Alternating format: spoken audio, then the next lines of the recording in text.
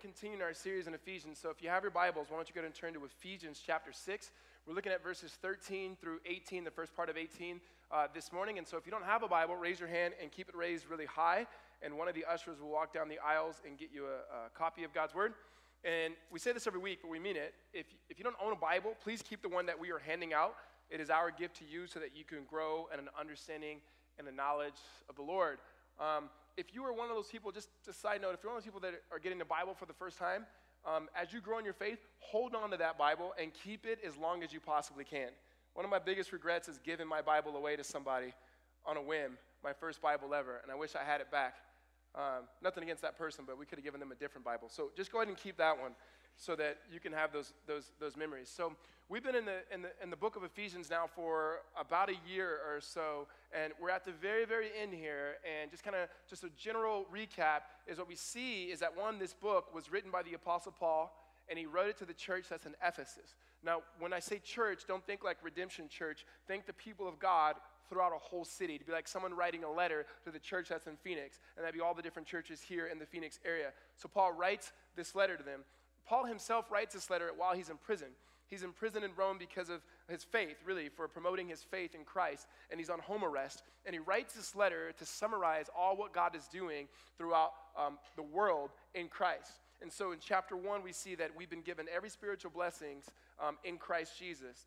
In chapter 1, we also see God's plan of redeeming all things, heaven and earth. And then chapter 2, we begin to see how he is redeeming and restoring and reconciling all of us who were separated from God because of our sin, by nature and by choice, and then now being reconciled together in Christ. The latter part of chapter 2, he begins to talk about that difficult work of not only have we been vertically reconciled to God, but now the gospel horizontally reconciles us to each other, primarily ethnically, as he talks about Jews and Gentiles being reconciled in Christ.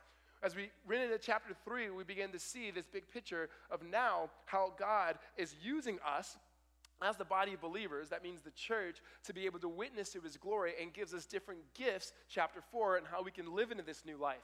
We are called to put off the old life in which we had just by nature, and then we're supposed to put on the new life in which we receive by faith through grace. As we get into chapter 5 and chapter 6, Paul begins to talk about this new family and people that we are, and how the gospel applies to the family structure, and how it shapes the way that husbands and wives react to one another in Christ, and how slaves and masters react to one another in Christ, and how children to their parents react to one another in Christ, and then how we now, in all of that he's talked about, Paul says, finally realize that there's spiritual warfare. And he says, put on this armor. And a couple weeks ago we talked about this, and this armor that we have is none other than Jesus himself. That the strength in which we have, in which he says be strengthened in the Lord, is not a strength in which we have in ourselves, but a strength that we receive by faith in Christ Jesus, and living into that reality of who we are in Christ Jesus. Living in the union which we have in Christ Jesus. And so what we have for us this morning is 13 through 18 is Paul now not just talking about the armor of God, but being able to break down the different pieces of that armor. And so last service, I went about 10, 15 minutes, a little too long. So this service, I'm going to say the same things, but even faster than I've ever said them. So just hold on, and we'll look at it together. So let's pray and ask God to bless our time. Jesus, we thank you so much that you were really, really, really good to us. You were really good to us, Lord. We need moments, Lord, to just be still for a moment and just sit in your presence. And just to know that in the moments that we can just sit in your presence, there's a truth there. One, that you are more than enough. And likewise, in you, Lord, that we are enough. God, that we don't need anything else but you. And all that we have is from you. Everything that we will go through, Lord, is with you. That God, that you are for us, that you are with us, and that you are in us. And so, Lord, I thank you for that. I pray that that truth would resonate and fill us. You'd fill us with that truth by your Spirit, Lord, as we look to your word today. Would you illuminate the text so we may see this armor, and primarily, Lord, to see how we are able to protect ourselves in Christ, Lord, from the spiritual battle that we are daily in. God, we thank you and we praise you in Jesus' name. Amen. One of the things that is that's true about like little kids, you ever notice those of you who have kids or been around kids, that when little kids start getting into things like whether it's, if it's superheroes, like they want to dress like that superhero, and not like, oh, Halloween's coming up. No, every day they want to dress like that, right? And they act out that superhero or that princess. And it's not like, okay, today's the day to be a princess. It's like, no, every day, just so you know, I'm a princess, right? And so you have that. And when your daughter starts doing that, that's when you know, okay, it's go time. Or what little kids do in sports, right? A little kid could have their uniform. Like they're really sometimes more into the uniform than they are to the actual sport, right? And so it could be a Friday, and they will, like a little girl will have her soccer uniform on, even though the game's not until Wednesday of the next week, right? It's like they're prepared, like they're ready. If anything, they look ready, you know? It's not much different than when I was younger, and many of us, especially some of the dudes here, when we were younger, growing up, we always have our jeans on, and underneath our jeans, we always had some basketball shorts, right? Because you never knew when a basketball game might just pop off, right? So we playing right now? Oh, no. I'm ready. Like, me just do this. I'm not going to interact it. But, like, let's do this, right? And you just had these basketball shorts on, which the way we wear our pants now, that just doesn't work like that anymore. But, right? And the point is, you're always ready. Like, you're always ready. What Paul is talking about here is not an addendum. This is not like after you've already known that God is reconciling things and reconciling you to God, and then some moments in your life, you may have spiritual warfare. He's going, no. This can pop off at any moment. And I would love to say that this is around the clock. It's for the time that you wake up to the time you go to bed. But that wouldn't be true because it's actually even while you're sleeping. And so the spiritual warfare, it's always there. It's not like, oh, I need to get ready. I need to get prepared because one day it's going to come. It's already here. And so if you're not already prepared, you're already getting beat. And so there's this reality that Paul is saying. A lot of this is going, as you go, know that as you live a life as a reconciled person with God, as you live your life as a person being reconciled together, Jew and Gentile, as man and woman, as child, as laborer, coworker, boss, whatever you are, just know there's warfare everywhere around you. And we talked about this 2 weeks ago. There's different schemes that the enemy uses against us, whether it may be the schemes of doubt, lies, false narratives, temptations, demonic things that are dark and heavy in our lives, in the lives of our families, our friends, our relationships. Anyway, like he's using whatever he can to distract the people of God. He cannot thwart the plans of God for the people of God, but he can distract us. And so we had this picture that I was talking about 2 weeks ago, and that is when it comes to the devil and demons, there are extremes. On this extreme, this particular circle, like the devil is in everything. Like almost like they give him way too much credit, right? Like if the lights start flickering right now, they'd be like, ain't nothing but the devil, right? He don't want us to see a particular reflection of Ricardo's face. He ain't trying. It'd be like, whoa, I think we need to pay our bill or get a new light or something. But you have that extreme. But on this extreme, you have people who don't even acknowledge the devil. He only exists in written words in the pages in our Bible, and that's about it, as if he's not present. But we said the devil is not like God, right? We say he's a rival. He's not a rival. God has no rival, right? Hear me. He has no rival. He has no equal. Like it is not. It's not even fair for me to make a joke, to make a reference to some sports analogy, because he has no rival, right? Is he the enemy? Yeah, but he's a defeated enemy. He has power, and he has presence. He's not everywhere at the same time. His demons are not everywhere at the same time. However, there is a demonic presence, and Paul said it last week. Well, Paul didn't say it last week. He said it years ago, but we have it. We have it in this word, in God's word here, that our battle is not against each other, but we wrestle not against flesh and blood, but against principalities and authorities, meaning things that are unseen. And there's nothing to be afraid of because the light is present in Christ. It's just something we need to be aware of. You hear me? It's nothing to be afraid of, even though it's powerful. It's just something to be aware of for the people of God. And so what we're going to look at this morning is look at these different parts of the armor that Paul gives us here and walk through these things. Verse 13, here's what Paul says. Therefore, take up the whole armor of God, that you may be able to withstand in the evil day, and having done all, stand firm. So the first imperative here is he says is stand firm. He said it also as is written, when we talked about it 2 weeks ago, is standing firm has this idea of going, and you're going to see this throughout the text, almost everything that he talks about with the armor is a defensive stance. Sometimes we have this thought because we have a lot of like warrior hero people that want to go like, we're going to go after the Lord, and we're not going to go after the Lord.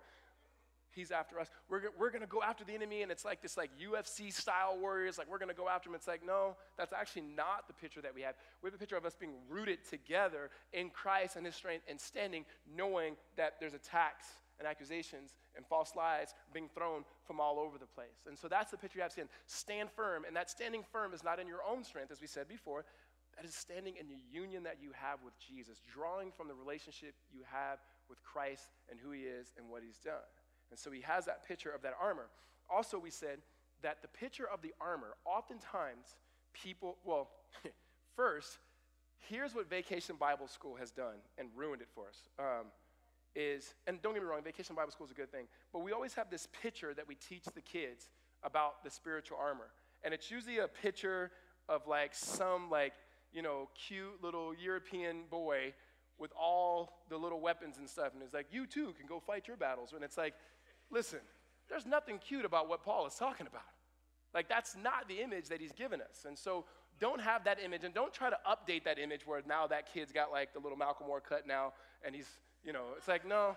The other part of it is that people, because Paul's in prison, people think that Paul's looking at a guard as he's writing this, and he's thinking, okay, helmet, okay, sword, okay, shield, okay, boots, okay, belt, okay, breastplate. Got it, right? It could be true, but probably not. Maybe because Paul's in home arrest, chances are the guard didn't have all of that gear on. What Paul is doing, as Paul often does, is he's pulling from Old Testament scripture and finding its completeness in Christ. And so he's pulling from particularly Isaiah chapter 50 and the multiple chapters in there, that picture that God goes before us and he fights the battle and he's victorious and he puts on his armor, and now his armor is appropriated in us in Christ Jesus. So Paul is writing a picture already knowing the outcome of victory. Like already knowing the outcome of victory. And so the best way I can think about of us entering into this, not being afraid of being aware, is understanding where the victory is. And so years ago, probably in 2006-ish, ESPN, which is a sports station or something like that, started showing classic sports or classic games, and they would show like old games and whatnot. So one of the games they were showing was a game that I actually played in. Didn't do that well, I'd love to tell you, and I killed it. No.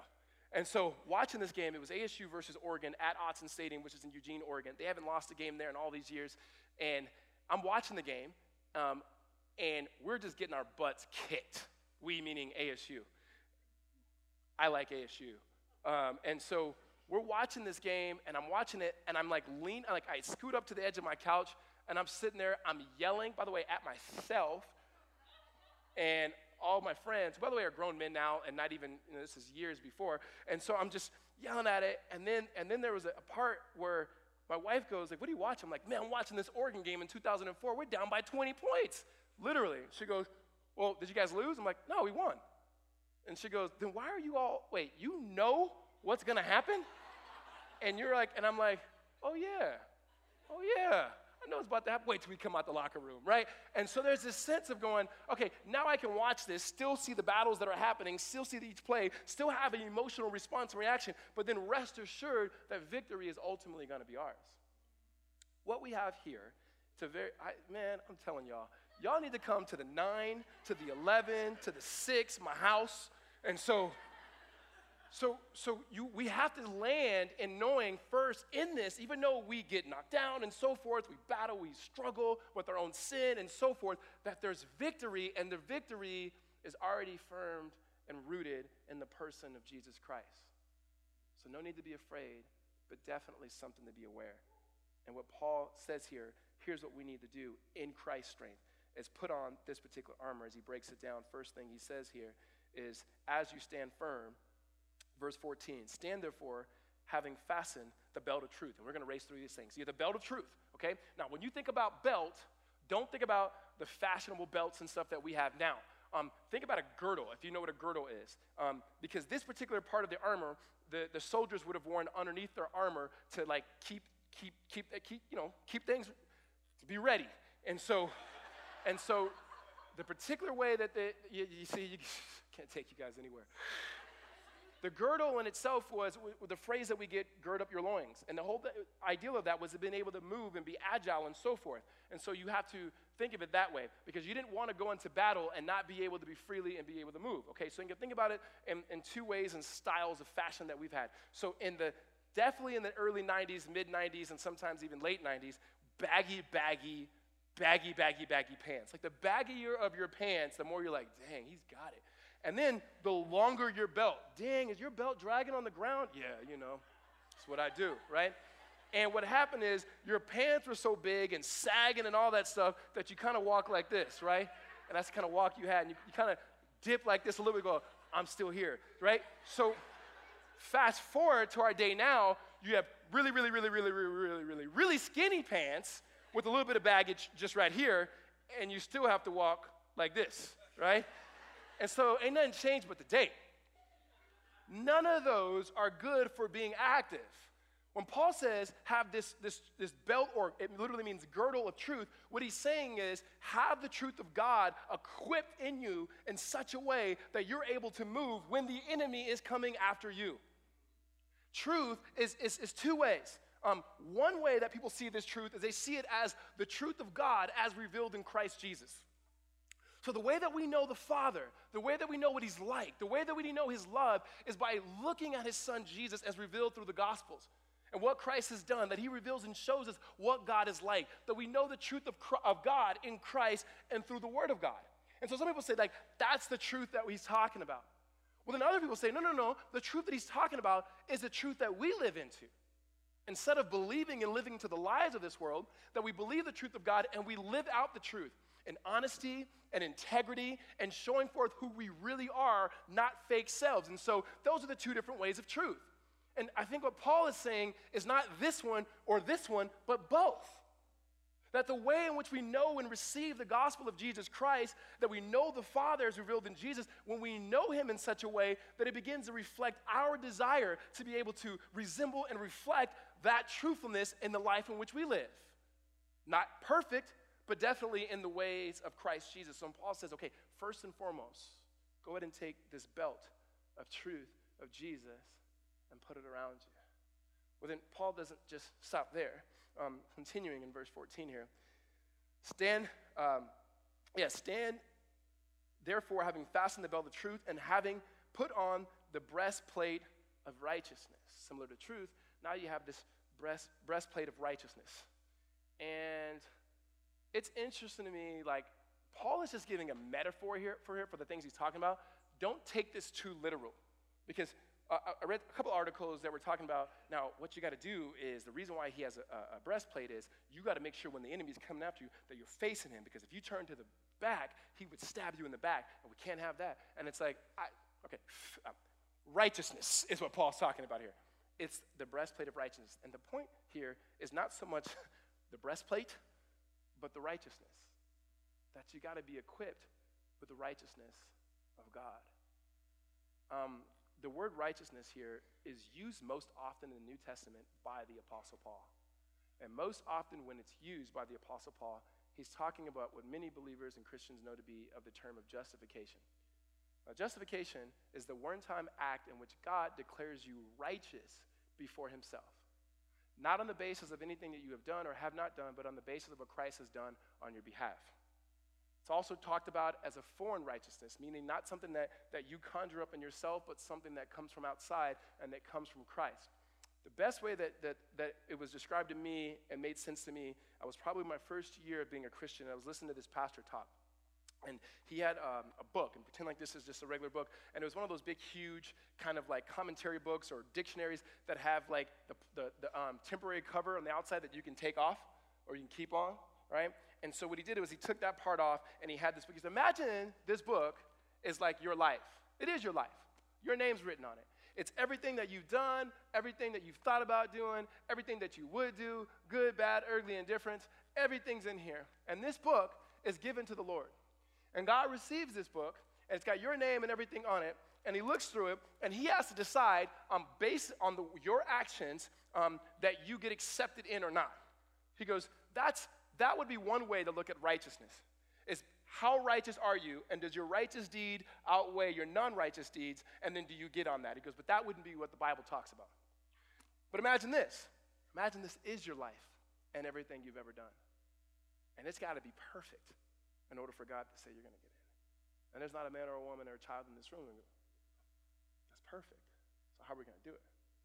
But this same God, because he's also not just a holy God and a just God, but he's a gracious God, that he takes this other and he pulled out the covering. And he says he takes this one and he puts it on your book. And he goes, okay.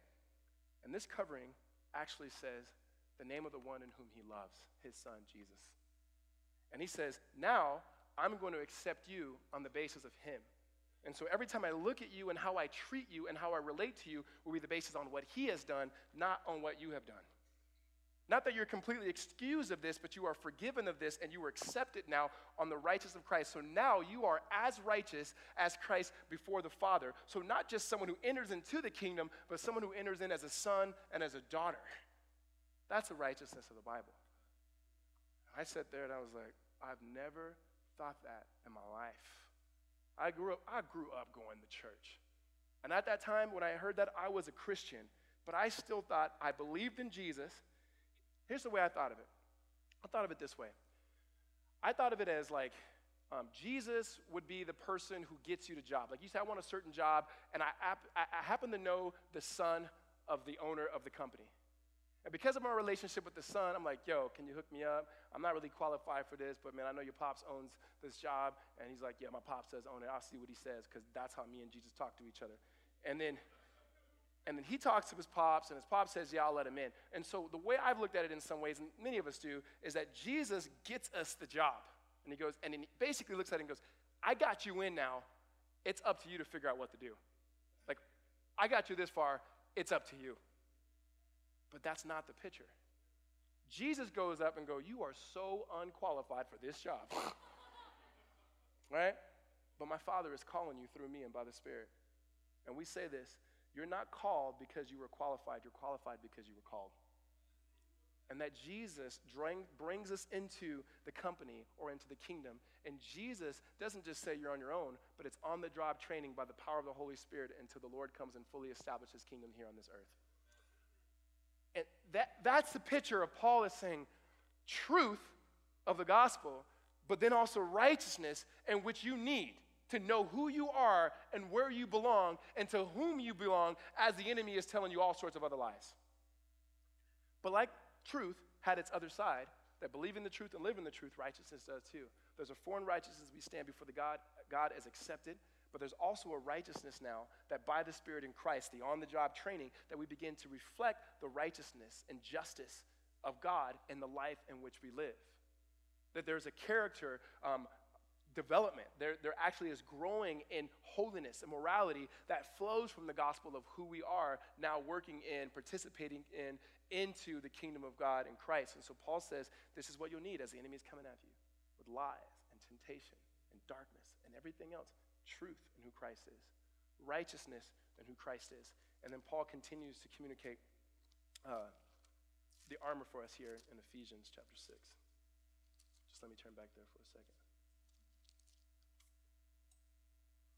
The breastplate of righteousness, and having put on the breastplate of righteousness, verse 15, and shoes for your feet, having put on the readiness given by the gospel of peace. Now you're just talking about shoes on your feet.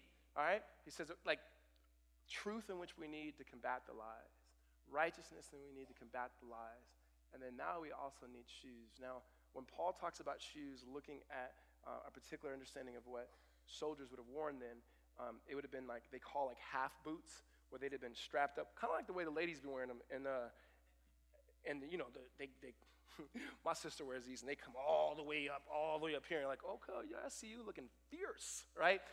And so you have some picture of that, but the sole is thicker, and the purpose of that is not so much about how you move, but that you can stand firm and you can walk for a long distance.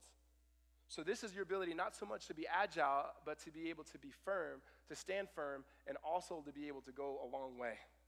Endurance. And the way that comes, he says, the readiness that he's talking about, the preparedness, is that at any moment when it comes that you are ultimately covered and by believing the gospel of peace. But this comes from the gospel. Oftentimes with Christians, we believe the gospel, as Tim Keller says, is the ABCs of Christianity. Something we believe just to become Christians, and then we move on to something else. When really the gospel is not the ABCs, but actually it's the A through Z. Like you never get beyond the gospel. The gospel is not just something for people who are not Christian in order for them to become Christian. The gospel, hear me, is for sinners.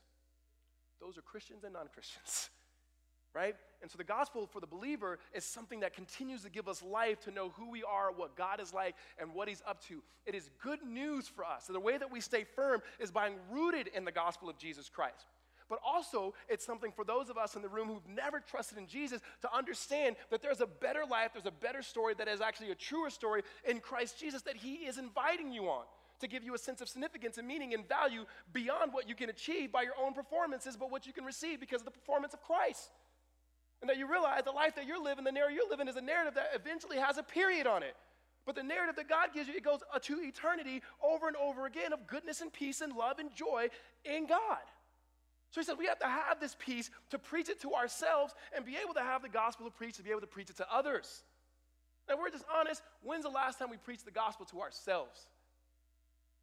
Right?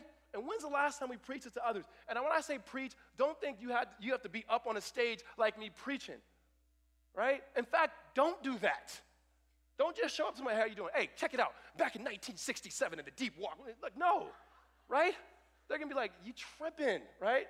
I know my pastor was saying preach the gospel. No, good news of Christ to people and to yourself. Here's the reality. Some of us who are in Christ, sometimes we get in such dark places we can't even preach the gospel to ourselves. We need somebody else to preach it to us, right? There's been moments in my marriage and my walk with the Lord, and even before I was married, that I've had to ask friends or my spouse to say, please tell me something true about Jesus because I'm not believing it, right?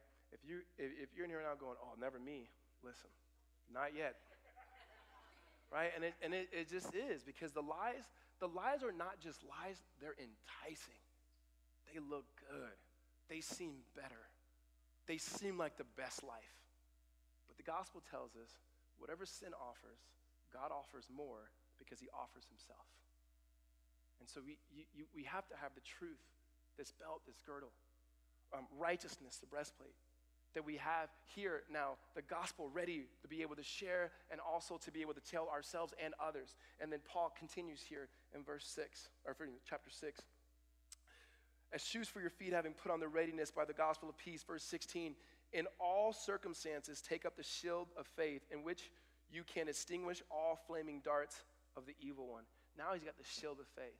And don't think a picture of like the circle shield, right? Think of the huge shield, like 4 feet this high and about 2 feet this wide, and the shield that you can stand behind, and that's built in such a way that when it says the flaming darts, what Paul has in mind here is, people dipping their arrows into and then lighting them up and then shooting them, however they used to shoot back then. But the flaming darts would go and it would protect you from it. And here, as we think about spiritual warfare, we're all thinking about our own. When you think about those shields, think about a bigger picture of you being here, your brother and sister right here, your brother and sister right here, your brother and sister right here, that you're actually connected in community to be able to be there to protect, with God's strength, each other from the lies and from the darts of the enemy. Because the same way that we need other people to preach the gospel to us, when it comes to faith, sometimes our faith is very, very fleeting, and we need people to have faith on our behalf in particular seasons, right? You go, is that theologically accurate? Seems like it. Everybody in this room that's a Christian, you became a Christian, yes, because God saved you, but somebody was praying on your behalf. And all of us in this room that have been able to be carried by God, you can say, yes, because of the gospel, absolutely, but somebody was praying on our behalf, right? It's called intercession, in which you intercede and you pray on behalf of another, and you pray like God that somebody's praying on your behalf, right? That you're not like Kendrick. You can't say, ain't nobody praying for me. You can say, I got a lot of people praying for me. When it comes to the shield of faith here, you need this faith when it comes to spiritual warfare, because you need to know in faith the promises of God when you're being drowned by doubt and even depression. And I'm not just talking clinical depression right now. I'm talking about those dark, dark days that every Christian goes through, right? Those days where it's hard to believe that God is good, right? And it's sad, but you know there's days that you go, I want to believe, but I can't. There's moments of doubt that we have that are deep, and sometimes it expresses itself in bitterness, right, in the Christian church, because we begin to see other Christians seemingly going through the most joyful time of their lives. And we look at it, and instead of just being able to rejoice with them in that moment, all we want to do is criticize and go, that can't be real, as if God can't be good to people. And so in those moments, we need the promises of God. We need those promises that said that God will never leave us nor forsake us. We need those promises that he's always going to be with us. Like, we need those promises that he says, my burden is light. Okay, we need those promises to be over in our lives, to have faith to say, in this day, Lord, I don't know what tomorrow's going to bring. And you said tomorrow's got its own problems, and today's problems are even bigger than tomorrow maybe. I'm just going to trust in you today, and I need faith to be able to believe that, because the lies are real. They're real. Not only does this faith give us promises of God in moments of doubt and depression, but it also gives us the power of God in moments of temptation. There are certain things that we go through that we're going, I can never make it through this. And you know what? You can't. But God can. And God will. And he gives us the faith to be able to do it with his strength. That moments of temptations that seem like they overwhelm us, because it's that thing that we go to over and over and over again. Right? If we're just kind of trying to be honest with each other, there's certain things you think about. When I became a Christian, I thought, okay, God, if you take away these 2 or 3 things, like, I might as well just go to heaven, right? Right? You guys, we've had those. You know what those things are for yourself. You know, everybody's like, no, not me. Okay. Lying. And the reality of it is, God never takes those things away.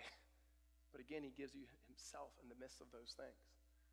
So what does that look like to really battle in that? And so I'm going to give you guys just 4 things here that we talk about a lot here. We've even done a sermon series on it, but I'm going to walk through it here. And they're known as the 4 Gs. And these help us to know the character of God in the moments of temptation and doubt and so forth.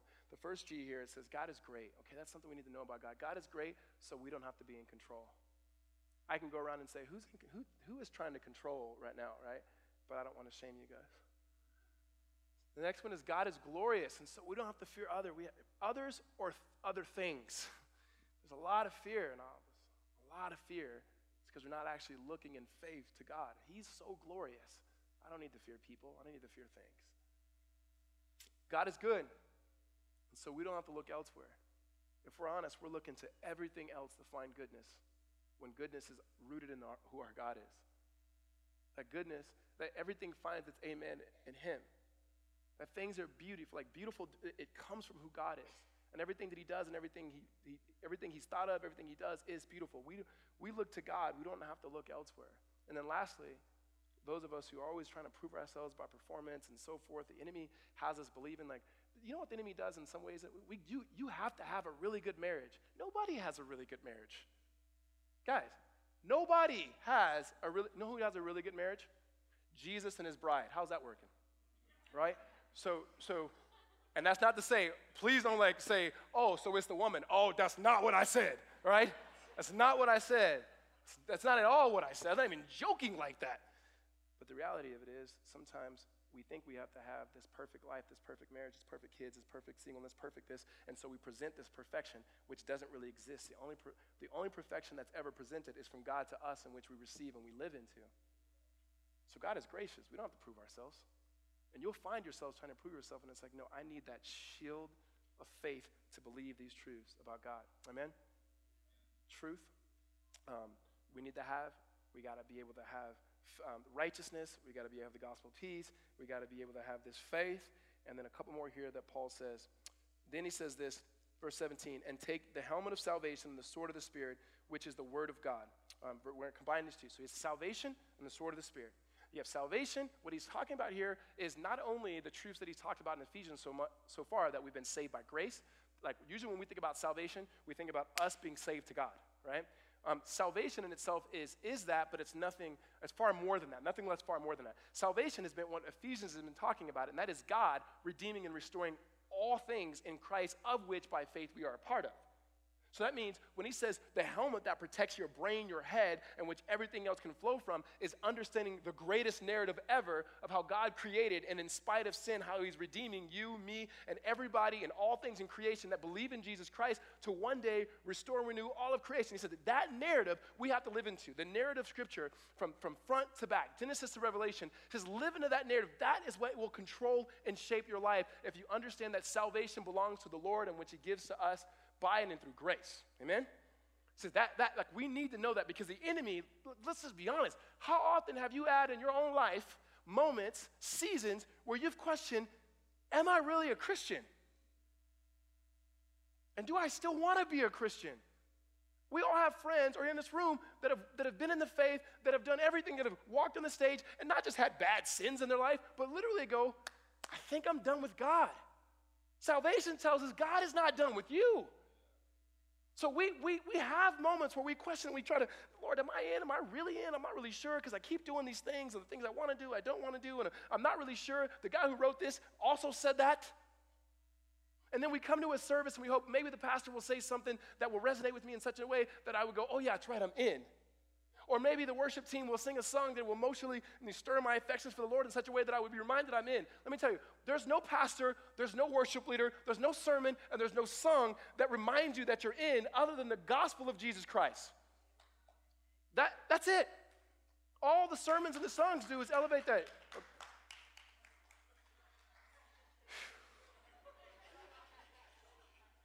Man, if I was at a church with a little bit more chocolate, man, we'd have went somewhere just now. But that's all right, you know?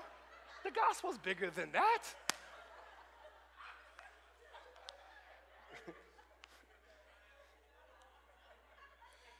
Listen, I was going to cut 15 minutes off, and I'm close. So let's go ahead and land this thing out.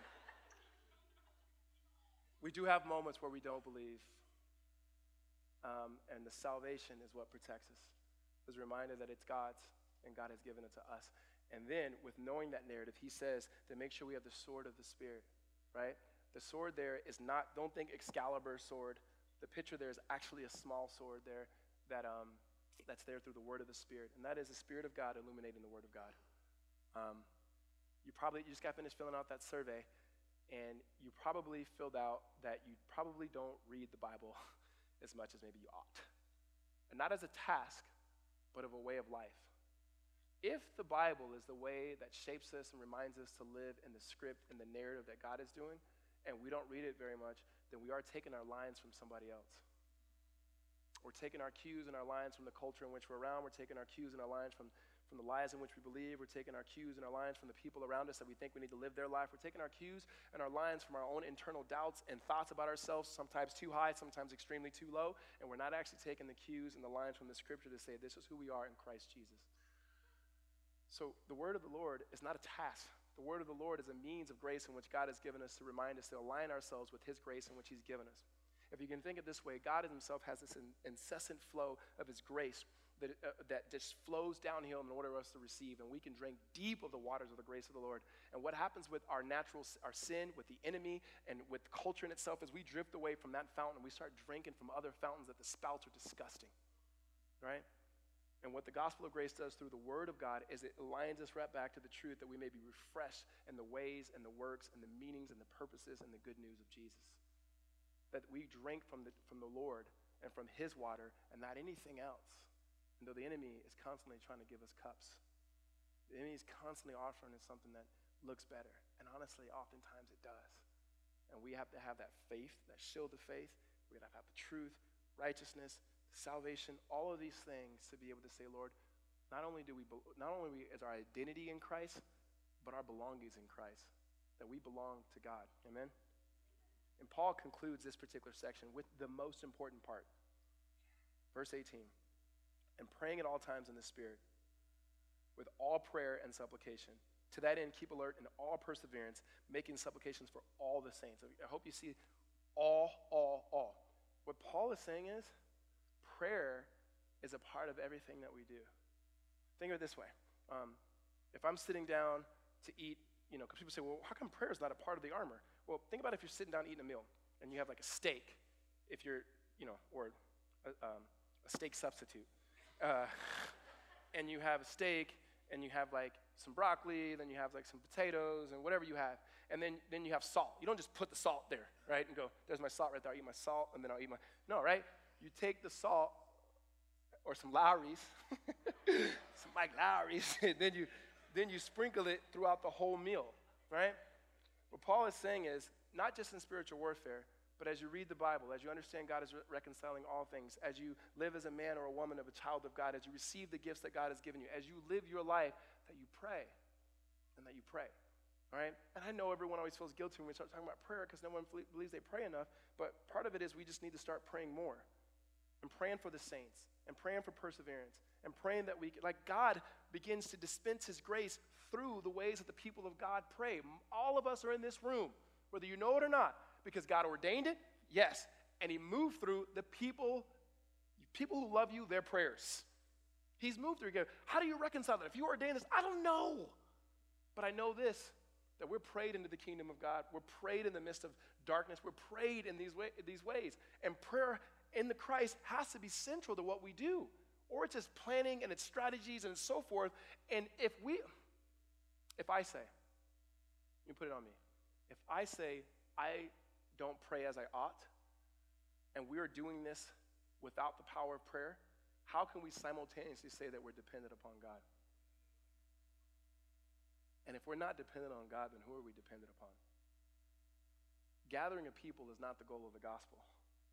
It's being able to receive the love of God and being able to reflect it. God woke me up the other night with a dream. Or actually, I don't even think God woke me up. I don't know who this was because this was horrible. It was a nightmare. And I'm going to spare you the details. And I know you're going to say, tell me about the dream. No, I've told the people that are closest to me to the dream because I don't have to tell you. And it's, in all honesty, because I don't want to relive that. It had to do with my kids. And it was just, it's horrible. It was horrible. And I woke up, I went in, saw my kids. They were doing fine. They were sleeping.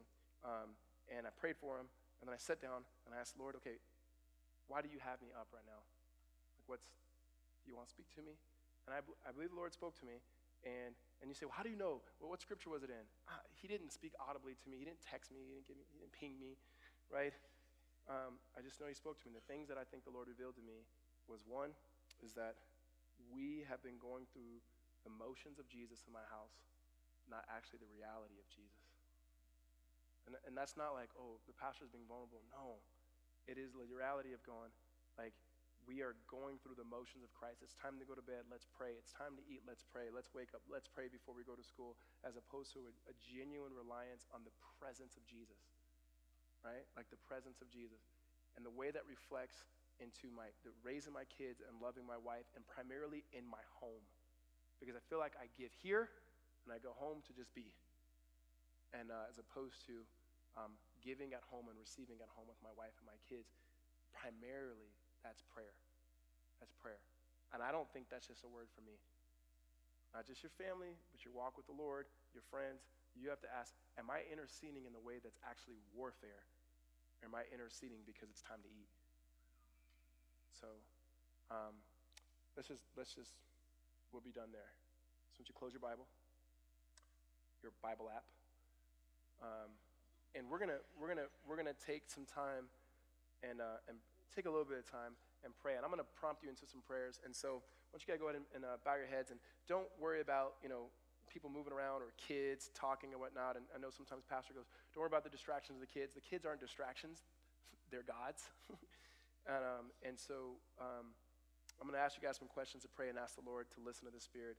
And then and we'll continue with the response. So the first thing, as you go to the Lord, ask the Lord to reveal to you, what particular battle are you in right now? What is the battle that you have right now? Whether it's lies, whether it's temptations, whether it's the dark forces that are present in your life, in your work, at home, or whatever. Like, what is the battle that you have? And ask the Lord to reveal it to you. And just take a moment to just pray. Listen.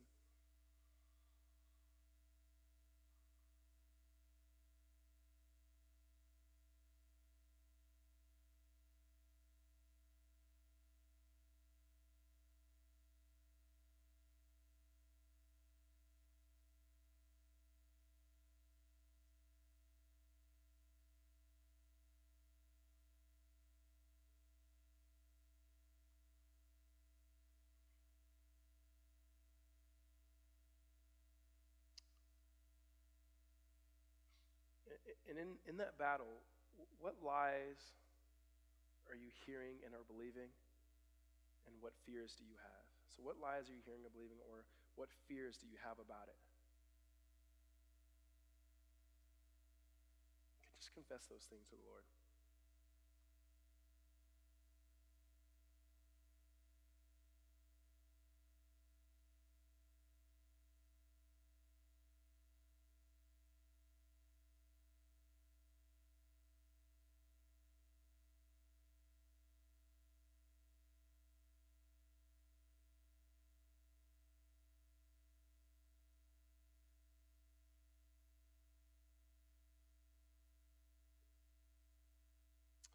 Lastly, what does Jesus have to say?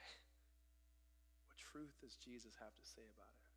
Just ask the Lord to reveal to you what he says about it.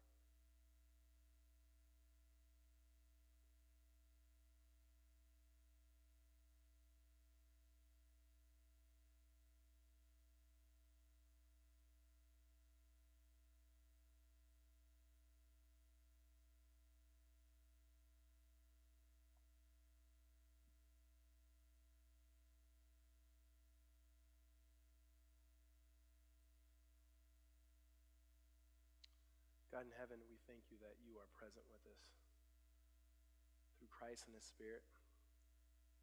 You speak truth.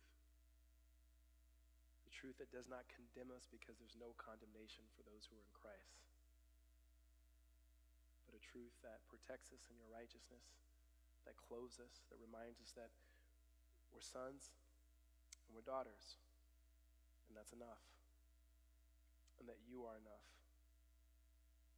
God, a truth that gives us light in Christ, Lord, with all the darkness that's around, that transforms our life, Lord, that we live in such a way aware of the battle but not afraid of it, aware of the enemy but not afraid of him, equipped in community, loved by you, filled with your Spirit, and living out in ways, Lord, that reflect your glory to the people around us.